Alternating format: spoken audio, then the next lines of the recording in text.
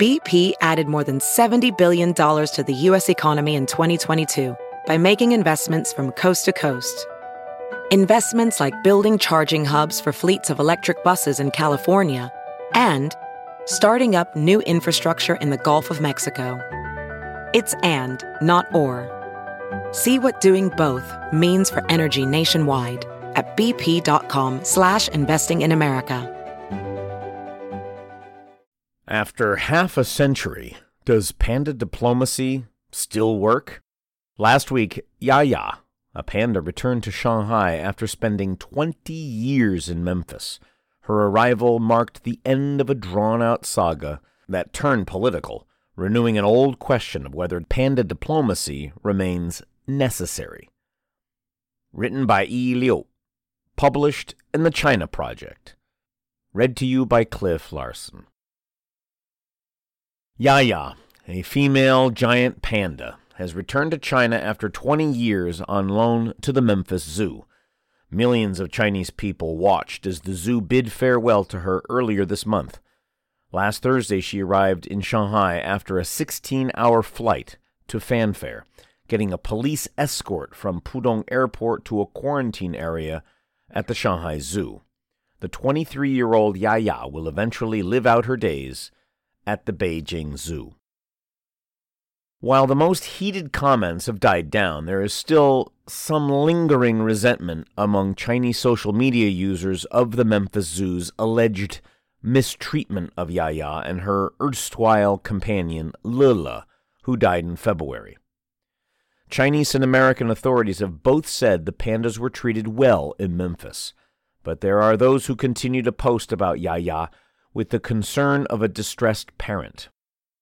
The reasons go beyond concerns for animal welfare. Discussions about Yaya on the internet suggest she is another source of tension between the United States and China. One comment on Weibo reads, "Pandas are useless for promoting friendship between countries. China lent so many to the U.S., but they didn't do anything good for China in return." Others say that pandas sent overseas are akin to political sacrifices, similar to princesses sent by emperors in ancient China.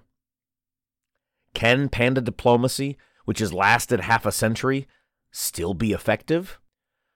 Representative Nancy Mace, a Republican from South Carolina, said China has systemically used pandas as a diplomacy tool to hide its record of human rights abuses.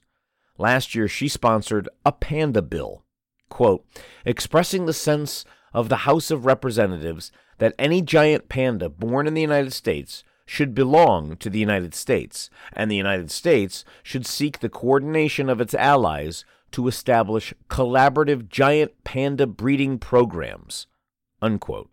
That cites China's threats against Taiwan, its crackdown on dissidents in Hong Kong, and its treatment of Uyghurs in Xinjiang. Mace's bill didn't get a single vote. Meanwhile, China's foreign ministry has tried to cool the temperature when it comes to the country's national icon. China is willing to continue to cooperate with other partners, including the United States, to contribute to the protection of endangered species, Foreign Ministry spokesman Mao Ning said on April 26th. "I don't think that panda diplomacy will die because it's clearly really powerful," Elena Songster, a historian of St. Mary's College of California and author of the book Panda Nation, told the China Project. "I think there's probably going to be a shift, again, in how it operates." Half a world apart, China-U.S. panda diplomacy.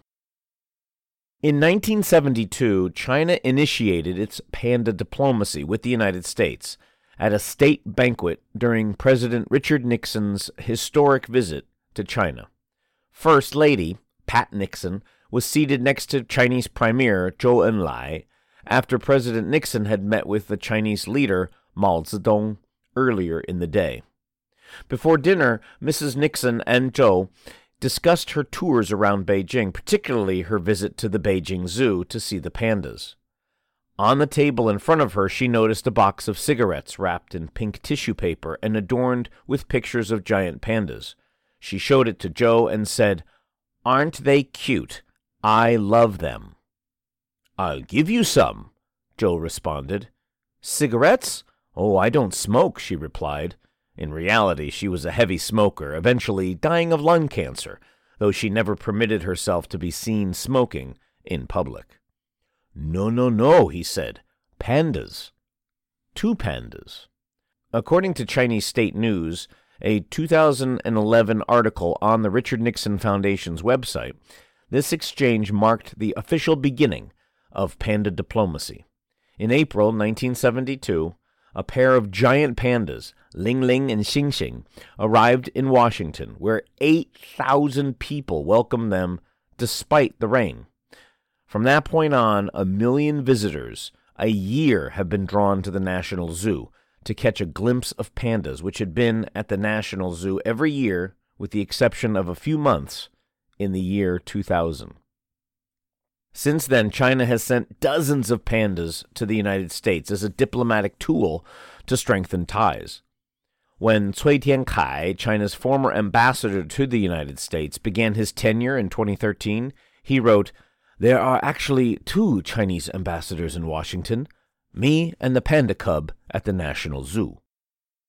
People love the furry, rotund animals, and China expanded its international reach by leasing pandas to other countries, usually with an annual fee of about $1 million.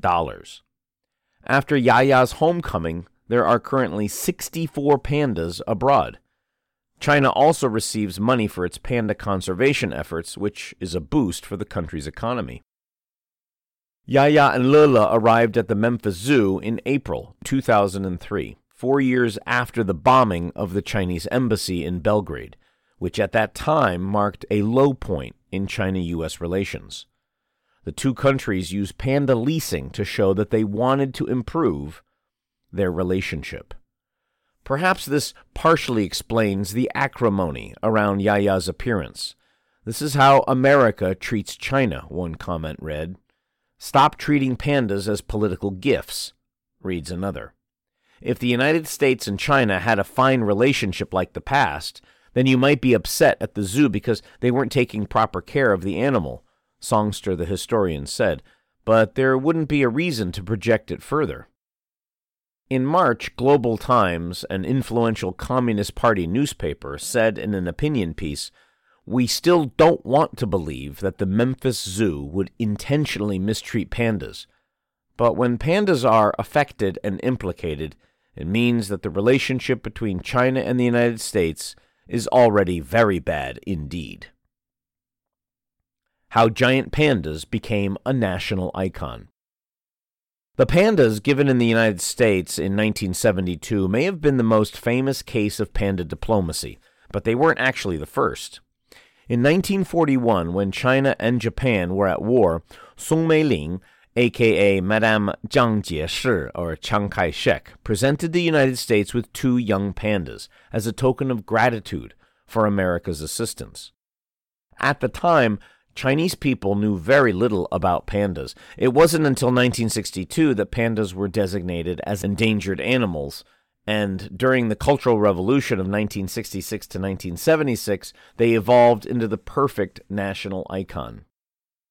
In 1962, the State Council issued regulations to protect rare and valuable birds and animals, with the giant panda at the top of the list.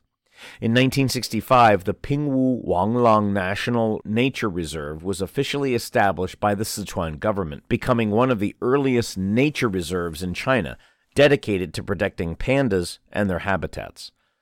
Consequently, the special status of the giant panda was established.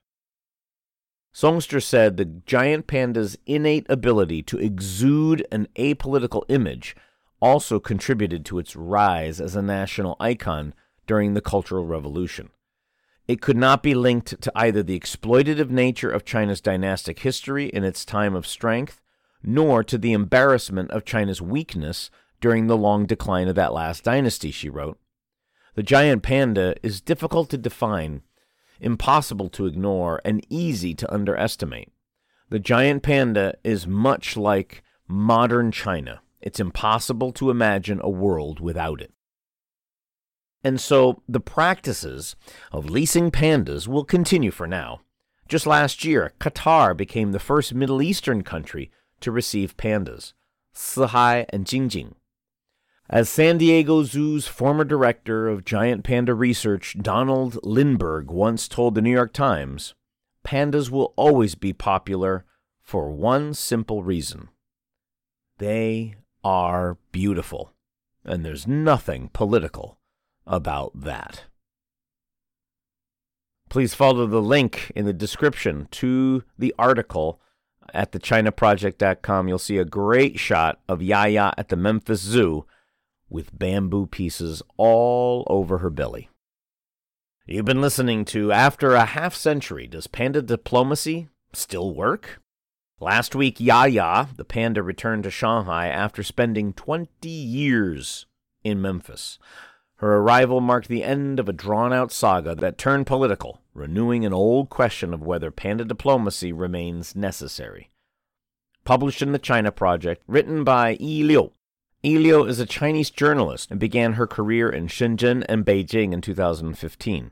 She focuses on political and business news in China. In 2022, Yi came to New York to pursue a graduate degree in journalism at the City University of New York. And read to you by Cliff Larson.